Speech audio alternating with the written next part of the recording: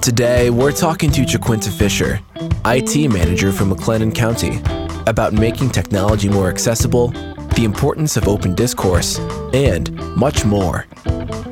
You're listening to Joel Beasley, Modern CTO. So how's Texas going? Texas is, the greatest country inside of the United States. Ooh, I like that. My my dad's from Lubbock. So all of our family annual gatherings are always in Lubbock, Texas. Awesome. Yeah, we have some relatives out there and it can be great, but then there's parts where it's like, where are we? Yep, they live in one of those parts. Yeah, that's one of the parts they live in. Yeah. And so where are you at in contrast to that? I am in Waco. So Central Texas, right in the heart of Texas. Yeah. And you manage the technology for the county? How is that what it is? I am one of the managers for McLennan County, yes. So myself and one other manager, and then we have a director as well. We maintain all of the infrastructure for our network, cybersecurity, desktop application support, hardware, software, you name it, for all the employees of McLennan County. That's crazy. There's two of you, and how many employees are there? In our department, we have 20 positions. We have one position, in case anyone is listening and looking for a desktop support position for McLennan County, we are hiring. But we have roughly over 1,100 county employees. Wow. Okay. So a team of 20 helps manage the technology for 1,100. I've gotten to actually go visit and tour some different county IT departments and things like that. One of the things I found is that they all have varying scopes of what they do. For example, one of them that I was at was managing the hospital servers and all sorts of infrastructure for the county hospital, for emergency services, for all types of things.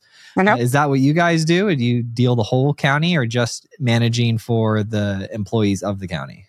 Just managing for the employees of the county. So they also serve the citizens that live in McLennan County. So, for instance, if you're going to get your registration for your vehicle and you're going to the tax office or something to do with your property, you'll go to the tax office. If you need a marriage license, you go to the county clerk's office.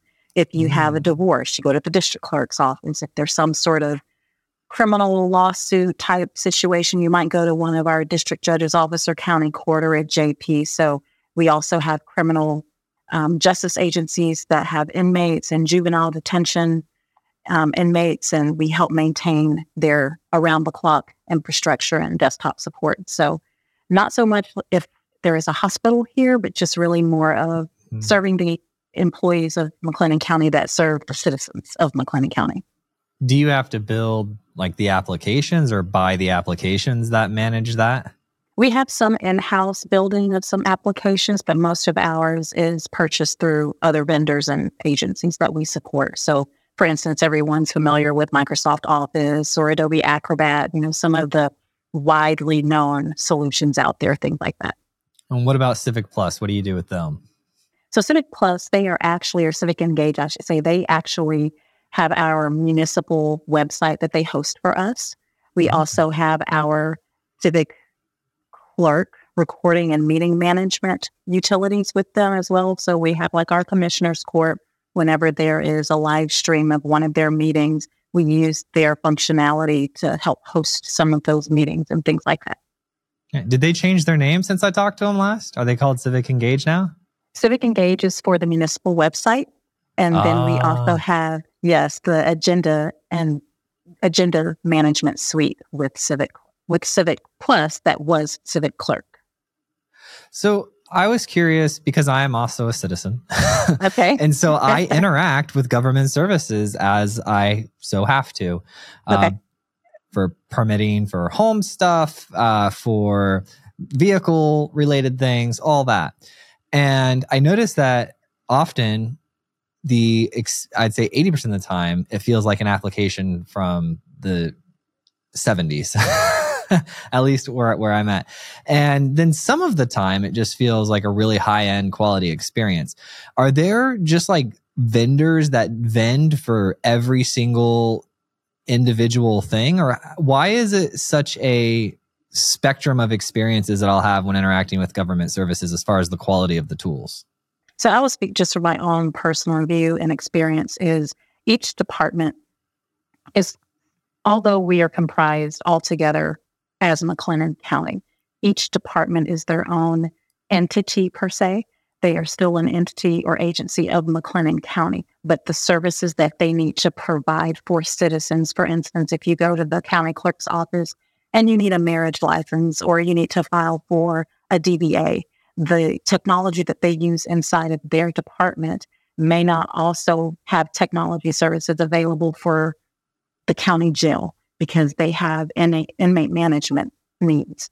Those two things come from two different spectrums, so we end up supporting two different type of applications for those agents. So they can buy all the stuff that they need, and then you just have to collect it all and figure out how to support and manage a lot of it? Essentially, we do partner with them. We vet things, and we help work through different contracts, make sure that we have the endpoints that are compatible with what may be coming in-house. If we have to spin up a server, or if the vendor is providing a server, if it's a server we already have, and we're just bringing a utility in-house to assist with that, and cybersecurity that may go along with it, any type of firewall adjustments that need to be made, we make sure we partner on all of that as well.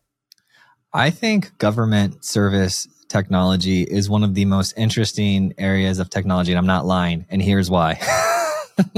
Because I was deeply thinking about this before our conversation, and I was like, all right, what's an interesting angle thinking about government technology in my experience? And I thought to myself, building software my entire career, you typically have like one or two personas, different types of people that are using the software, and they typically will group in a specific age bracket or experience level or want something. But when you are providing services to the public as a county, you have to scale every single type of person, like every type of person. There's no exclusion to the people. It's literally every type of person, right? And so that presents some unique challenges. And I don't mean to put you on the spot, but I was just thinking about this before the call. And what type of unique challenges are those? Or what do you think about when you're procuring technology that has to be used for the 16-year-old getting their permit and also the 85-year-old doing something, filing a complaint in their HOA? Gotcha. So that could be answered a number of different ways. So hopefully I get to the meat of what it is that you're asking me. I think from that perspective, it is really more of where is technology moving and are we able to support it, and how user-friendly is it regardless of age? On the other spectrum lives where part of my position comes in. Our Commissioner's Court has put together an accessibility plan for our citizens, from buildings to our website accessibility. So with most of what I do in accessibility, I have to focus on making sure that our website and technology at the fingertips, per se, is usable and friendly in the eyes or ears of someone that has an accessible need, so they can actually utilize our website to find the information that they need very quickly. Because most citizens, or anyone for that matter, using any type of IoT device, they're only looking for one particular thing in the moment, and they're normally not going to be on a page more than 3 to 5 seconds. So you need to be able to draw their attention very quickly and make sure that they can get to that information quickly. And for someone that may be, for example, using a screen reader, that screen device is reading everything on that page to them. So if you have a title of a web page and it's "Welcome to McLennan County, Texas," then zip code 76701, they don't need to hear all of that when they're just trying to get to what's your phone number, So as far as making sure that everything that we have speaks to the wide audience, regardless of age, it's really thinking about where is everyone, even in their personal lives, with how technology is moving forward, because the banking industry has changed. So how someone uses technology to check their own personal bank account is different than 20 years ago, where you went in person to look at things, or you waited for your statement to come in the mail. You follow me? Oh, I do. Yeah. I remember my mom teaching me to balance a checkbook. And I can't remember the last time I ordered a book of checks. So I think they're still out there, I think. It's one of those things when you're opening a new account, you're like, will I ever use the whole single book? Yeah. Yeah. There was one time I'll never forget. I went in the grocery store. It was probably maybe it's been about 5 years. I still used a few checks for small things. And when I used it, I think there had been so long of time between check numbers and me using a check that the system flagged it. And they were like, this isn't in the order from the last one you used. And I was just like, oh, I just grabbed a check out of the checkbook. And I was like, oh, okay, this is crazy that I don't use checks this much. So I'll just come back with my debit card moving forward. Right. Remember those things? They still exist. So we were at the grocery store last weekend I've got 3 little ones under the age of 6. Wow. And I know, right? I'm making it happen. We're busy I over here on the farm. So they pull out the check thing, for the people to write the checks on, that pull out. And they were trying to hang on it. And I'm like, pushing it back in and trying to use the card. And they're like, what's this, Daddy? What's this? If it's not meant to be hung on, what is it? I was like, I don't know. It's for older people to write checks on. And they're like, what's a check? Yeah. And I was like, it's just the thing we had before we had the cards. And I held up my card and they're like, oh, I was like, you would write on paper. And they're like, you could make money by writing on paper. And I was like, not really, no. No, that's not how, some people might find a way and it's not the right way, but no, that's not what we do. Yes. Do you have kids? I do. My husband and I call us the Brady Bunch. Okay. He has 3 children.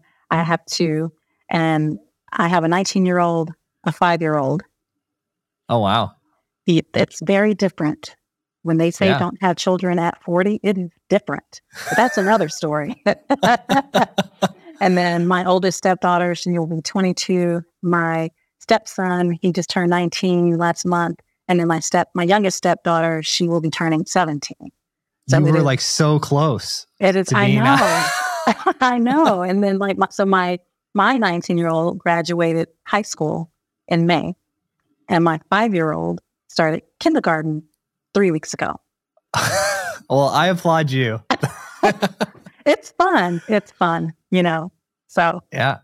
And then are they into technology, or what type of career path are they looking at? So our boys are gamers. They work very hard. They work very, very hard. I think this generation coming out of school, a lot of them, they go into high school thinking, I've got to have a plan, and the schools are like, what's your career going to be? What are you going to do? How's your credit? Do you know what you're going to do? And it just bombards them with all of these decisions. And so the one thing I think that our boys have adjusted and adapted to was, no matter what it looks like, I'm going to get up and I'm going to go make money at a place of employment if I don't own my own business. College is not yet for me, but it's not out of the picture, My youngest stepdaughter, she's still in high school. She'll be graduating next year. I know she's very, very big on artistry. She's an amazing artist, but I know that she also has interests in nursing school. And I just try to encourage our kids to think forward, think 10 years from now, especially focus on STEM careers. STEM is where it is. I think STEM is where it's always been. Science, technology, engineering, and math. Whatever you want to do, focus in on that, especially in the tech industry. My 19-year-old, I remember him when he was like 11 and 12, just breaking things and putting them back together. And he didn't know why. I was like, well, maybe he's just being a boy. No, there's something. The wheels are turning up here, I can't think of how many times I've had things come in the house that I need to put together. And he's like, no, I already got it. And I'm like, okay. So I just really encourage them, and anyone for that matter that's listening, that plan may not be there in 9th grade. You may not know what it is that you want to do, but at the root of most everything, tech is always going to be involved. It doesn't matter if you're going to be an instructor, a college professor, if you're going to be a surgeon, if you're going into NASA, if you want to be in the military, if you want to start your own business, there is a form of technology either in your hands, on your desk, on your lap, in your bag, wherever you're going to be using technology. So if you don't want to be in that career, then you might as well find the best way to use it and make it work for you and your lifestyle. 100%. And as long as you give the kids a good work ethic and instill curiosity within them. I find that those are two of the base concepts that when people have work ethic and curiosity, that they end up doing well. Oh, absolutely. Absolutely. I don't think that there's ever a question that shouldn't be asked or that should go unasked, if I'm saying that correctly. All of our kids, between my husband and I, even though sometimes they may have certain questions about things, I'm like, you know what, there's a reason that they're asking that. And even if I'm just like, what did you just ask? And it's their brain. It's how they decipher information, how they're computing and putting things together that makes sense for them.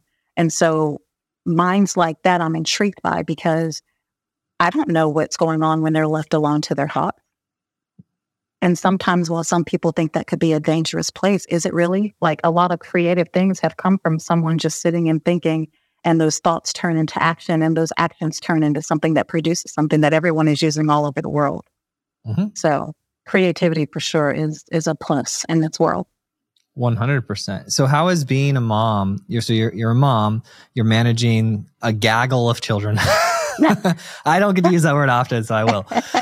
You're managing a group of children, and you've also are working in an executive management type role with all sorts of moving parts and lots of people managing people. I know I saw that in the prep, there was mention of the Art of Dealing with People, the book, right? Oh, yes. Great book. And I was like, okay, those books are great.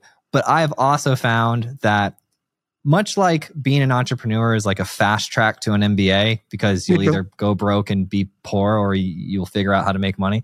That's a real fast way to track it. Having kids, I believe, is a real fast way to track your management and dealing with difficult people skills. And so I was curious what you've learned being a mom, raising a family, and then how you've taken those lessons and they've influenced your management style at work. So sometimes I used to think that it was always best to keep those two avenues separate. And then I realized you can't, because who you are is who you are. When no one's looking, who you are is who you are at the end of the day. And so for me, I have a small case of OCD, a very small case. It might be big. My husband might say it's rather large, but it filters over into my workplace. I mean, sometimes I wake up in the middle of the night and I'm thinking about what I need to do the next day, and I'll text myself and I'll go back to sleep. Or I'll come to work and I do the same thing, or I write it down and I take it with me. I plan meals at home, or when I come into work, I'm planning my day-to-day task of what I need to do. If it's not written down or in a support ticket or in my calendar or in a text to myself, it's not getting done, But in dealing with people, everyone is uniquely created. Everyone has this amazing brain of all of these thoughts and ideas just booming everywhere, and you never know what's going to come from that. And there's a level of patience and self-development and people skills that comes with professionalism in the workplace and at home. You might yell at your kids, but you also come back to the table and you're like, let me sit down and have a conversation with you. This is why I reacted this way. You did this, and this is how we need to fix it moving forward. Are you willing to do that? And so I think that same approach, not that we're calling the people that we work with our children, but they are our partners while we're in the workplace. Our family members are our life partners.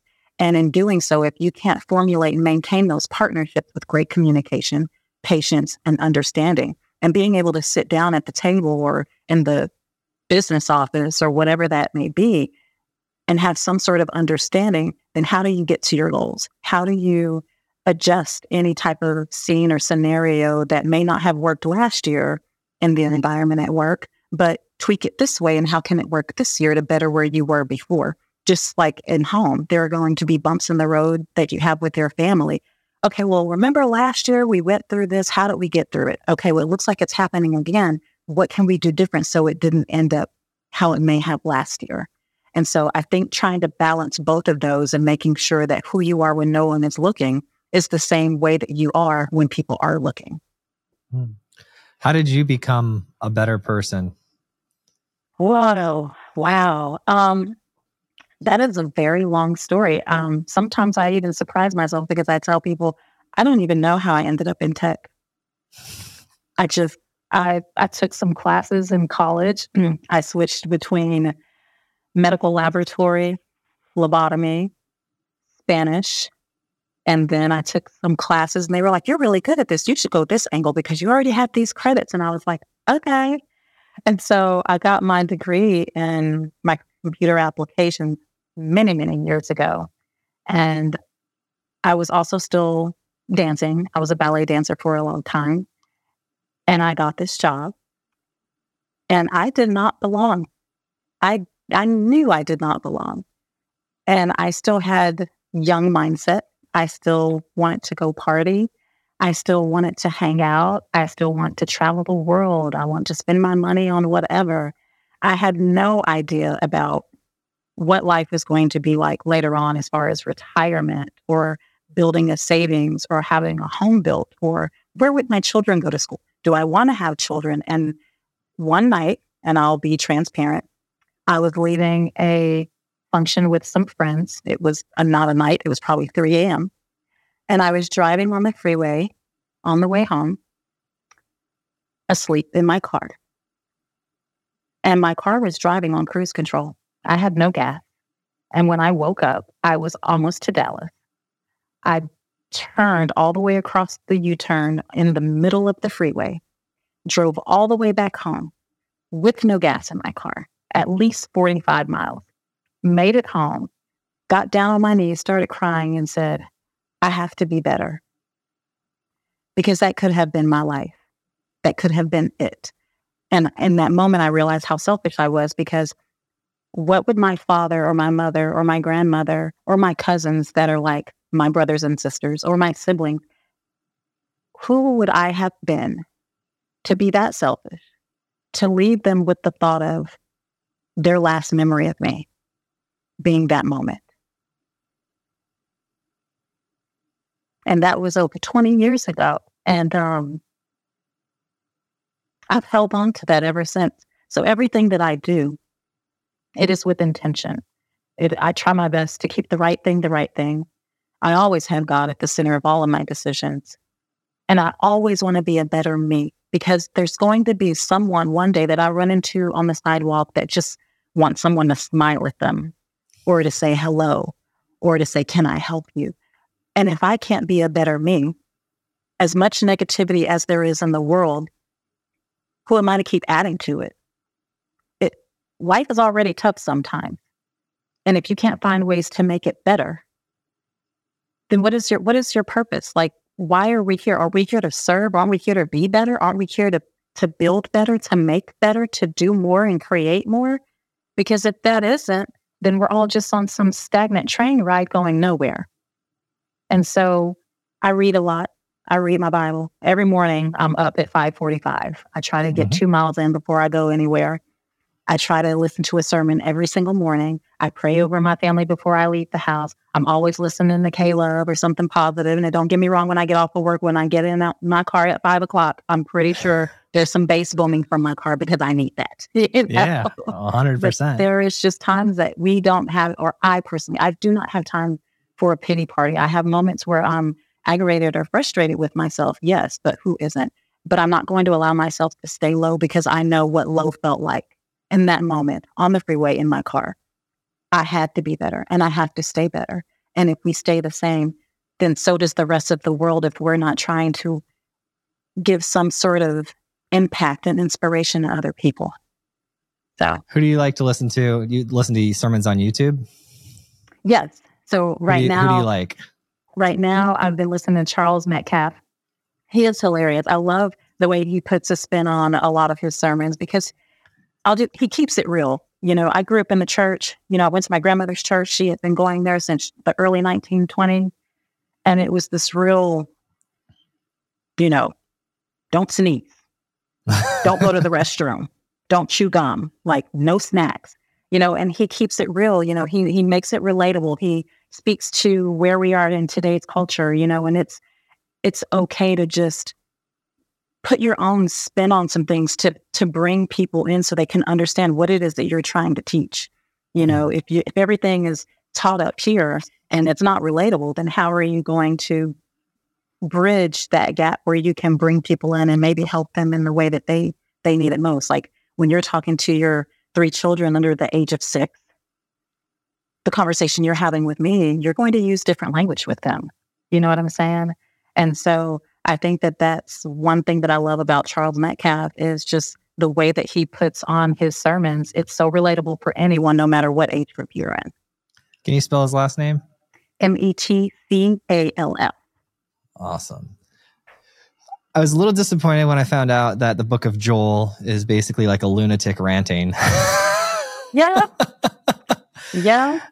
I mean, maybe not lunatic, but it's pretty revelation-ish. You know, I was like, man, I identify more with like the Ephesians, like Paul's letter to the Ephesians. Like, that's a nice positive one. I want something positive. You know, you can spank my hand just a little bit, but you know, just keep it. You know, yeah. No, but there's a lot of great communication. That was one of the beautiful things I love about YouTube is there was a whole rise of just all these amazing pastoral personalities and just great communicators. And now we've got these devices and we can have high quality sermons and high quality messages like any time of the day. I mean, when I was growing up, we didn't have cell phones. And so, you know, when I was probably like 8 or 10 is when I started to see, you know, the very first cell phones start to emerge. And the internet was super, super basic. But now we just have this high quality media on demand. I think that's one of the big blessings that we got from the tech. It is. I mean, everything is at your fingertips these days. There are things that I think about and I think about my grandmother. She was 102 almost when she passed away a couple of years ago. And that woman she saw so many things. And we couldn't get her to even get a cell phone, you know, because she's just like, no, I have my phone, and comes out with the 8-foot cord attached to it at home, you know. You know, just those little things. And kids now, everything is at their fingertips. If they need to look something up about their homework, it's just at their fingertips. And I had these old school Encyclopedia Britannicas from 1952, you know. So it's definitely changed our world. Oh, I remember the day my mom got the long extended cord for the phone so she could walk around the whole kitchen and do her baking while talking to her family. Yes. Oh, yeah. Oh, man, that was hilarious. I remember my first cell phone. It was a brick. It was probably like my coffee cup here. Oh, yeah. But I thought I was something. You know, it had this big antenna on it. And I'm like, yeah, I'll be there, but I got to hang up because it's costing me $4.99 a minute. Bye. Yeah. You know? There is one episode I would like to recommend to you from the show. I don't do this often, but sure. There's a popular Christian apologist named John Lennox. He's older. Okay. He's probably 70s and he's at Oxford and he's written a bunch of books and given lectures and all of that. So he's also a professor of artificial intelligence. Okay. So he's got very much the math side and the science side and the God side. And so I did not know this. Okay. And there he is, John Lennox. So I did not know this. So my team had researched, I had said, hey, bring me one of the brightest people on AI that you can find in the world. Okay. And they brought me this guy, and rightfully so. He's well-published author and everything. So we're about 10, 12 minutes into the conversation, and he just mentioned something about God, and I didn't think anything of it because I did not know who this guy was. Okay. And then I was like, oh yeah, I'm interested. Like, go down. He's like, oh, you want to talk about God? And I was like, yeah, sure. Let's talk about the intersection of artificial intelligence and God and Christianity and all of that. He's like, okay. And then he had all these brilliant ideas, and I'm like, dude, you're brilliant. And as I'm doing this, I just open up a tab and start Googling him. I realize he's like one of the, top apologists out there in the world. And I was just blown away. And it turned out to be a really interesting episode. Okay. I'll have to check it out. Yeah. Yeah. Okay. So then where else do we want to go with this conversation? I got sidetracked. I didn't expect this to be so awesome. No, you're awesome in yourself. So one thing I think that I would love to chat about is Black, Indigenous, people of color in STEM. Okay. I have ran into so many environments, whether it's a conference, whether it's a high school that I'm speaking to their STEM group, whether it's just someone's friend's daughter or son. And there's this stigma that Black, Indigenous, people of color do not belong because the percentage of BIPOC in STEM is so low. And while that percentage is low, I don't know that it should be something that intimidates anyone from staying outside of those careers. anyone, if they want to go into nursing, they should. It's needed. Technology, we already know it's needed. And what I found is, this is just my own personal research, is because they walk into a room and they don't see someone that looks like them. Mm-hmm. And that intimidation is there, or that fear is there. And I don't know that it should be. I think there are a lot of different arenas that everyone can operate in. And I love explaining to people that everyone belongs in STEM. STEM touches everything in this world. And I like to put that little blast out there. If you're interested in STEM careers, go for it. If there is training, a lot of even Google has training that's out there, and some of their training is free. Go for the training, go for the internships, apply for that position. Don't let that intimidation push you into a corner where it's, oh, I don't belong. Oh, I'm not going to get it. Because if you think that way about just that area of life, you're going to apply that same, oh, I can't, oh, I want, or oh, they won't think about me everywhere else. So if STEM is for you, please go for it. I mean, the way it's moving and shaping and all the different types of careers that are coming out of STEM careers, it's nothing short of jobs and opportunities, And I wish there were more BIPOC in STEM. Women in STEM careers is already low as it is, There are a lot of times that women have to fight a little harder than men. But I think if everyone had that understanding that the STEM area is for everyone, and they had that relaxation behind it, that, hey, take away the stigma, take away the intimidation factor, or whatever, just go for it. Whatever it is, just go for it. Do it. And if it says no over here, it doesn't mean someone isn't going to say yes over here. Just keep going. When I was in high school, my parents got divorced like in middle school, high school. And for a brief moment, I transferred to a different high school. For like 3 weeks I was there because of just legal stuff going on. I was the only white kid in my class for the first time. So growing up in school, I was not. And it was weird. It felt weird. It's and different. A couple of the guys that were on the football team, because I was joining the football team, made an effort to like be cool with me and hang out with me and invite me in and everything like that. And it was just like one or two of them. And that made all the difference in the world, because remember, I walk into the room and now no one shot me dirty looks. It was just a completely different environment than I had ever been in. Right. And I was like, whoa, this is weird. And obviously I felt a little uncomfortable. And then when people made the effort to, talk with me and hang out with me and stuff, it just made all the difference in the world. And then everything just went, right back to normal. And I felt fine. But I think that's important too, because there are so many times when we have, I don't like to use male dominate or dominator. I don't like those words, but I do understand this idea. Like there can be a time when it just so happens that all the people are men in the class, in the tech room, and there's nothing wrong with that. And then a woman walks in, and then it's important to see that, okay, there's one of us that's very different. Let's definitely make sure we welcome that person in, right? Because they're going to have this, they might have an awkward feeling or whatever. But I really think it boils down when we talk about, all of that. If you're a good person and you have morals and you have a standard and you follow God, that takes care of like 99% of it. Oh, absolutely. And yeah. And so I've walked into, go ahead. I'm sorry. No, you go ahead.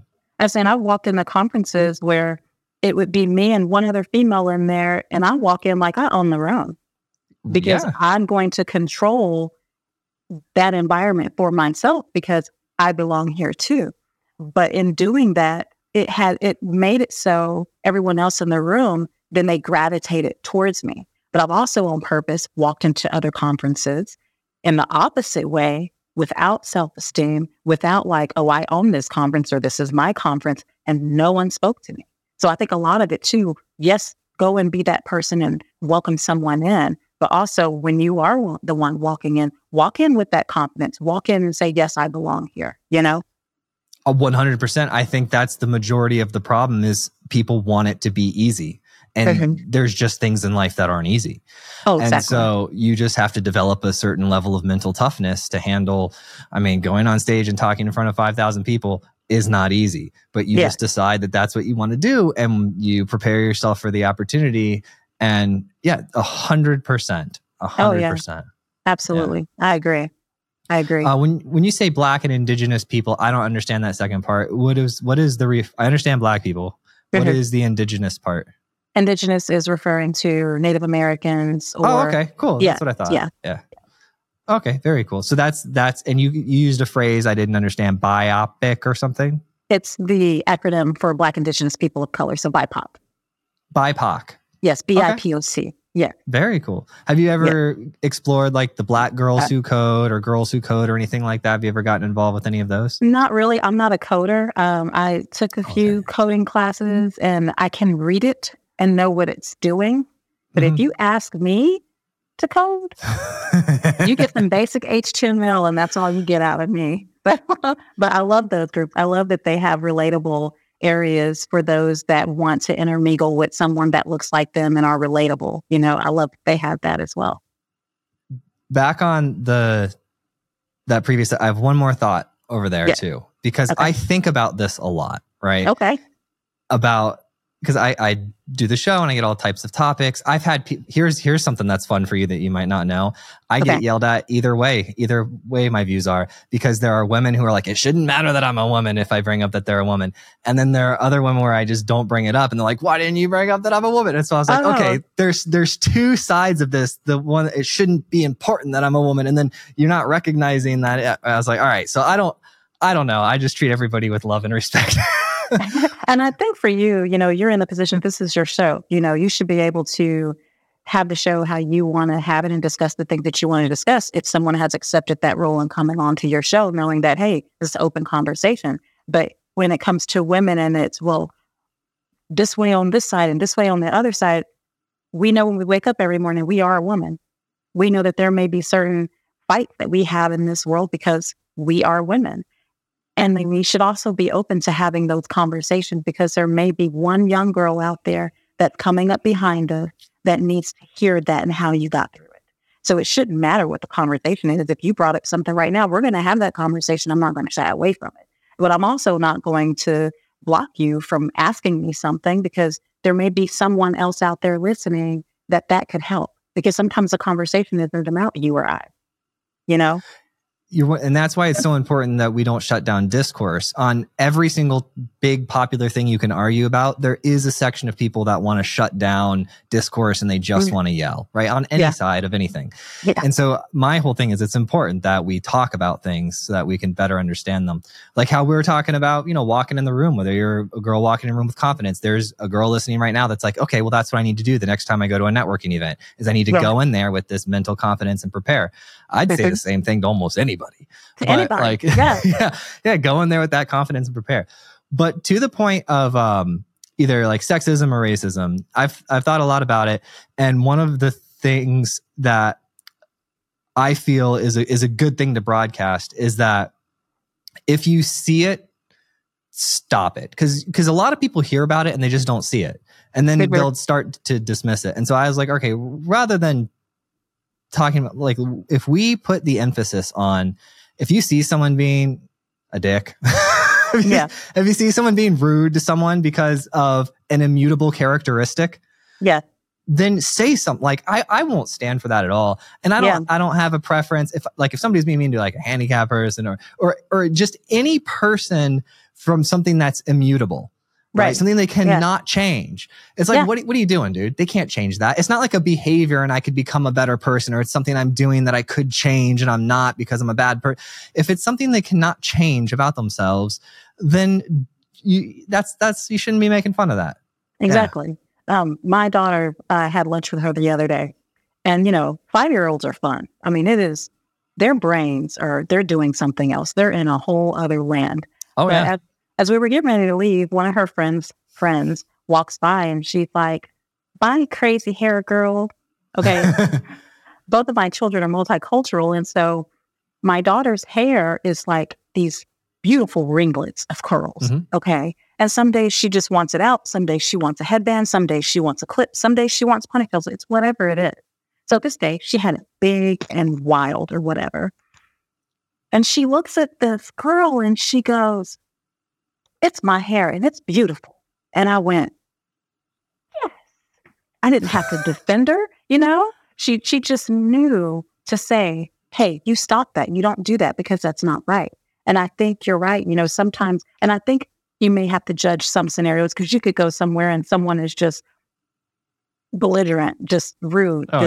You may not know if they're just going to want to take a knife out and just slit your throat or whatever. But there is a way to approach people to say, "Hey, you might want to lay off of that," or whatever, you know, just kind of chill out on that, or "That's not nice. That's not cool," you know, because I know I've done it. I've done it where I've been in the grocery store and I see someone's kid acting up and I'm like, "I know you hurt your mom.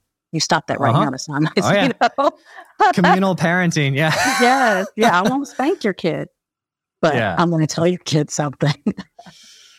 Yeah. I've seen, I think my daughter she saw a girl with the big blown out hair, you know, and she was like, "Ooh, that's so cool." And the girl was like, "Hi, I'm so-and-so." She's like, "Hi, I'm," you know, and they started hanging out. I think curiosity is an important thing too, right? Because when people see things that are new to them and they're curious, I think that's an interesting thing too. I also have found it fascinating that my kids they really don't understand race.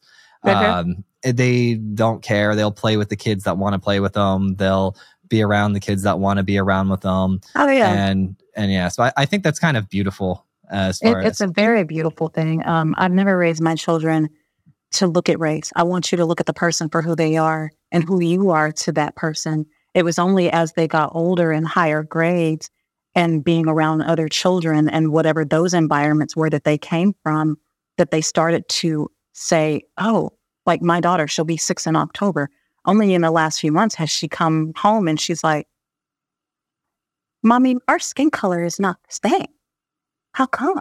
You know, those little things, because obviously she didn't learn it at home. You know, and when I was growing up, my grandfather, he raised all of us.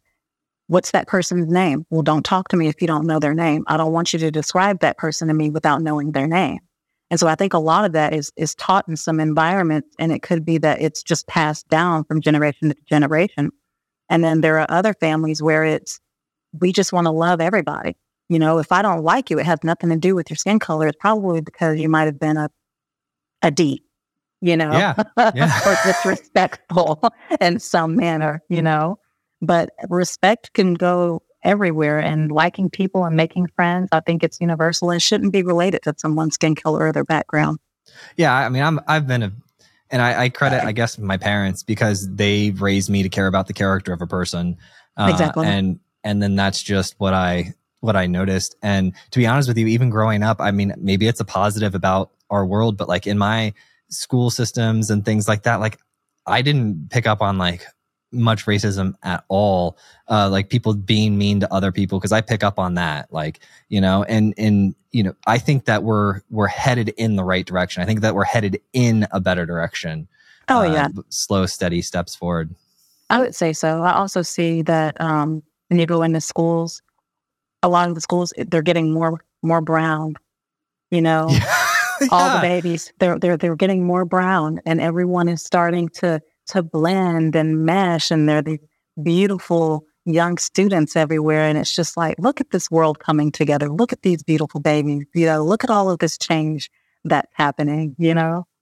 Oh, yeah. There's so many different combinations of people now and ethnicities and skin. Oh, yeah. It's just like, my mind doesn't even care to try to figure it out anymore. It's just like, let's just find out who this person is. Because I used to try to figure it out. Where do you live? You like shoot-a-boo? You want to go to the movies? I mean, little stuff like that. So. Yes, that's what we need, especially right now in the country, is to find things that we have in common and that we agree on, like core principles that we agree on, because there has been a lot of division in the past decade.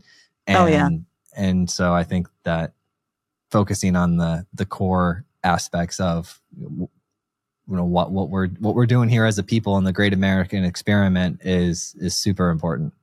Yeah, and I think if we even remember to come back to our roots and the basics of everything and the creation of this beautiful world. And I always tell people this is a beautiful world, even though there are some ugly things in it, because it is beautiful. and it's truth and love. And at the center of both of those things, where there is truth, you have the light. You don't have to worry about any dark areas or gray matter or anything like that when it comes to discussion. And then there's love. And love doesn't necessarily mean that you just like one particular person, but I love what was created. I love that you are here. I love this being is breathing. You may have done some wrong over here, and maybe you hurt me here or hurt this person, but you are still someone to someone. You are still a creation. And for that I can love. Thank you so much for listening. And if you found this episode useful, please share it with a friend or a colleague who you think would get value from it. And if you have topics that you would like to hear discussed on the podcast, either add me on LinkedIn or send me an email, joel@moderncto.io. Every time I get an email or LinkedIn message, it absolutely makes my day and inspires me to keep going.